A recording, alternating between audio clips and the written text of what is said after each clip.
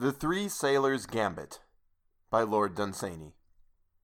Sitting some years ago in the ancient tavern at Over, one afternoon in spring, I was waiting, as was my custom, for something strange to happen. In this I was not always disappointed, for the very curious leaded panes of that tavern, facing the sea, let a light into the low-ceilinged room so mysterious, particularly at evening, that it somehow seemed to affect the events within. Be that as it may, I have seen strange things in that tavern, and heard stranger things told. And as I sat there, three sailors entered the tavern, just back, as they said, from sea, and come with sunburned skins from a very long voyage to the south, and one of them had a board and chessmen under his arm, and they were complaining that they could find no one who knew how to play chess. This was the year that the tournament was in England, and a little dark man at a table in a corner of the room, drinking sugar and water, asked them why they wished to play chess, and they said they would play any man for £1. They opened their box of chessmen then, a cheap and nasty set, and the man refused to play with such uncouth pieces, and the sailors suggested that perhaps he could find better ones, and in the end he went round to his lodgings nearby and brought his own, and then they sat down to play for £1 a side. It was a consultation game on the part of the sailors. They said that all three must play.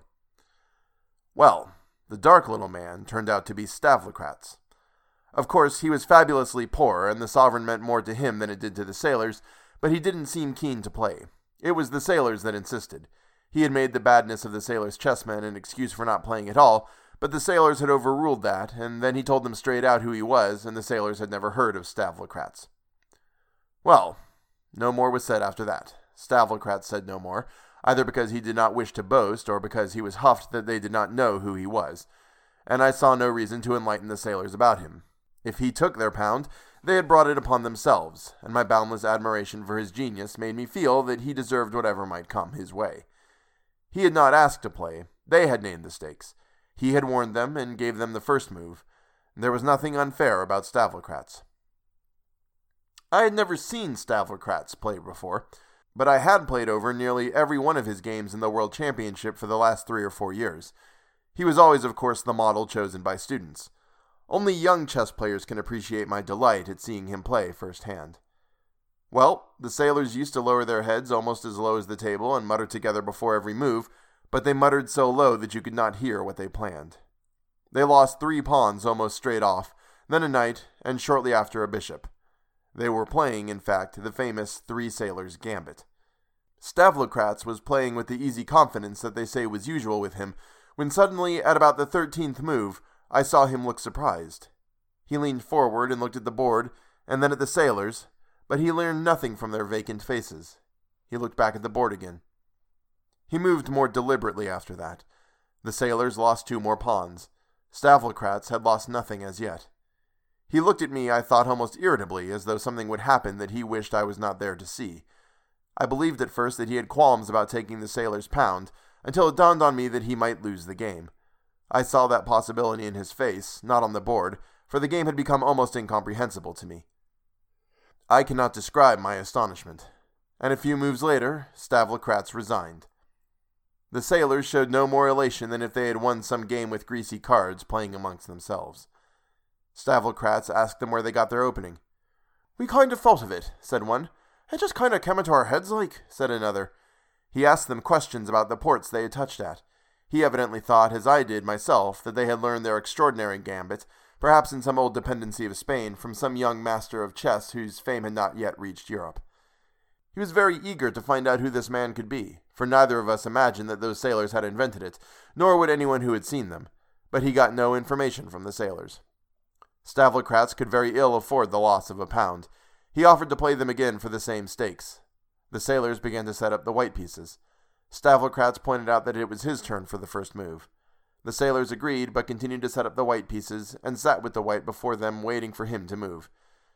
It was a trivial incident, but it revealed to Stavlocrats and myself that none of these sailors were aware that white always moves first.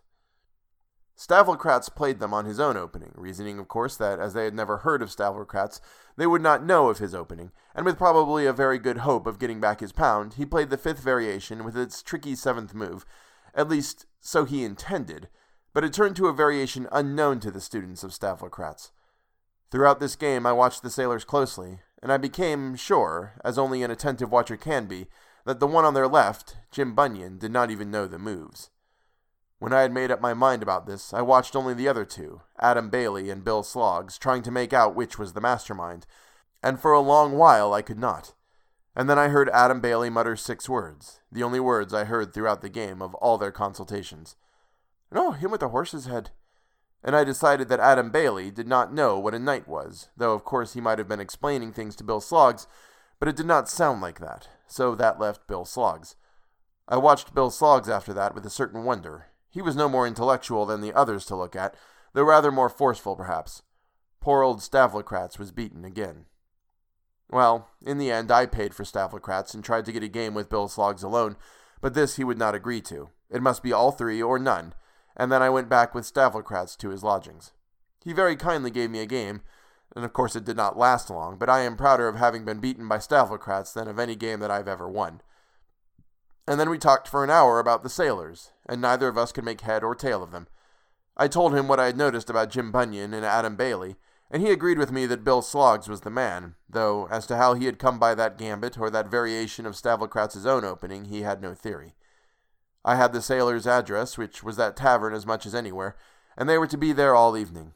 As evening drew in, I went back to the tavern and found there still the 3 sailors, and I offered Bill Sloggs £2 for a game with him alone, and he refused, but in the end he played me for a drink.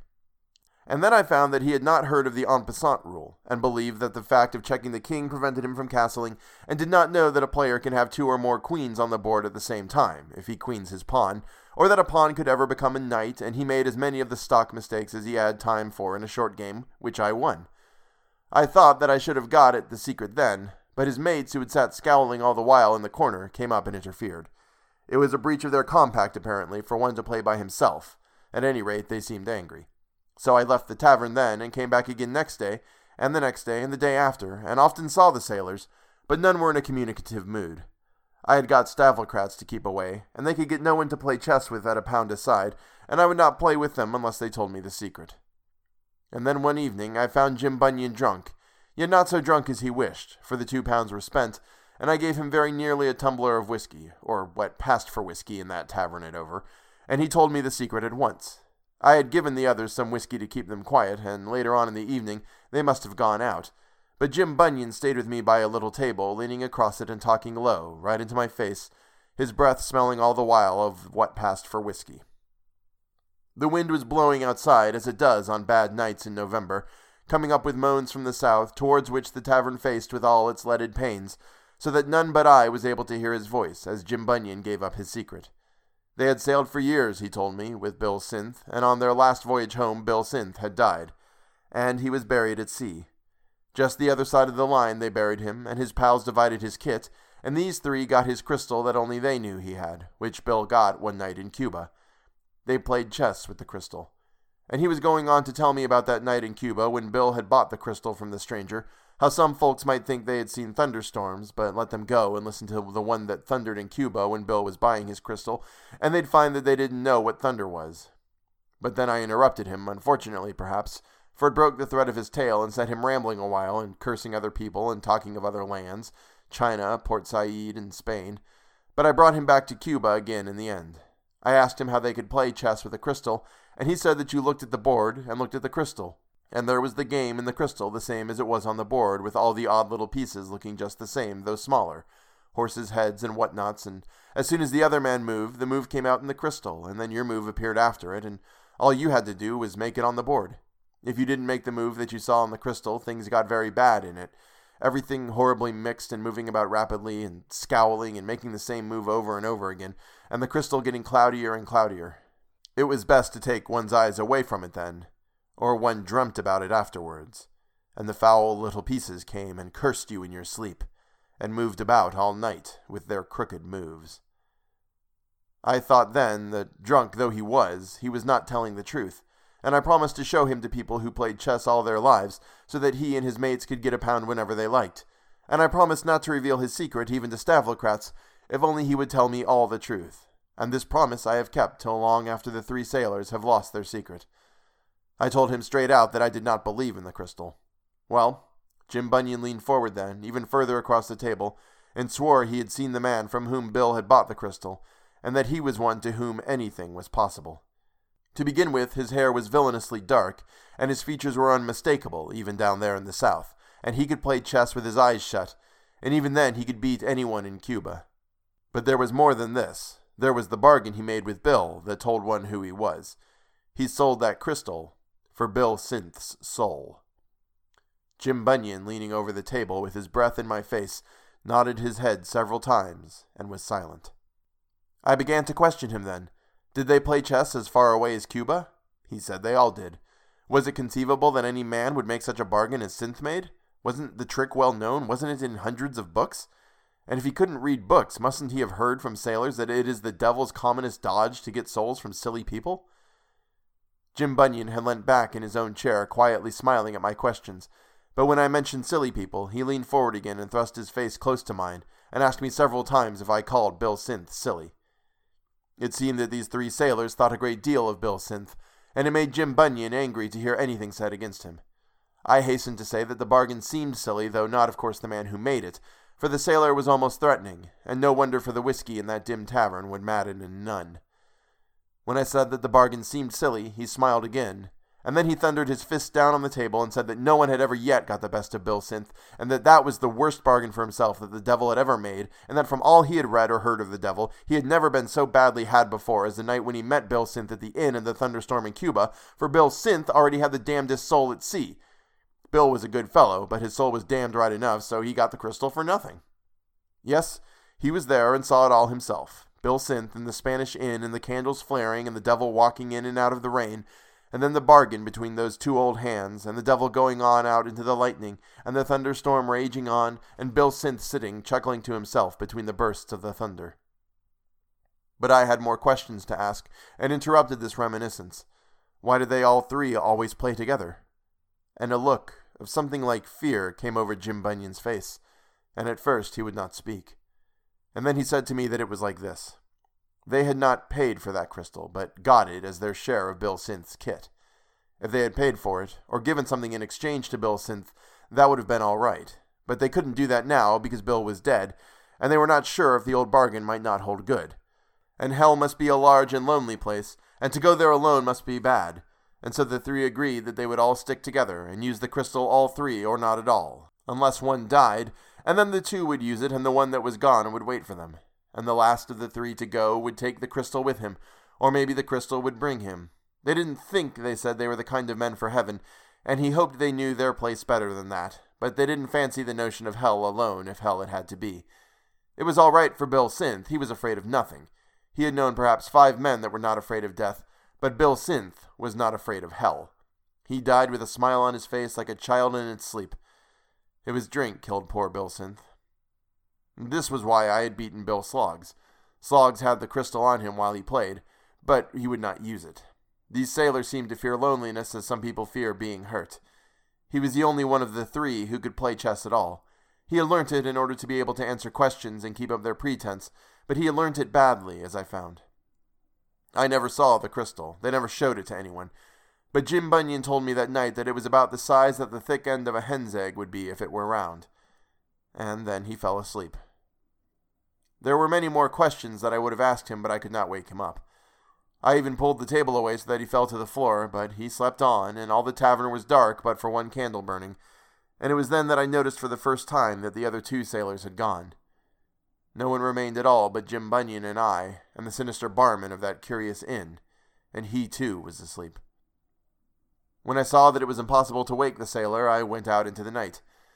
Next day, Jim Bunyan would talk of it no more, and when I went back to Stavlokratz, I found him already putting on paper his theory about the sailors, which became accepted by chess players, that one of them had been taught their curious gambit, and that the other 2 between them had learnt all the defensive openings as well as general play.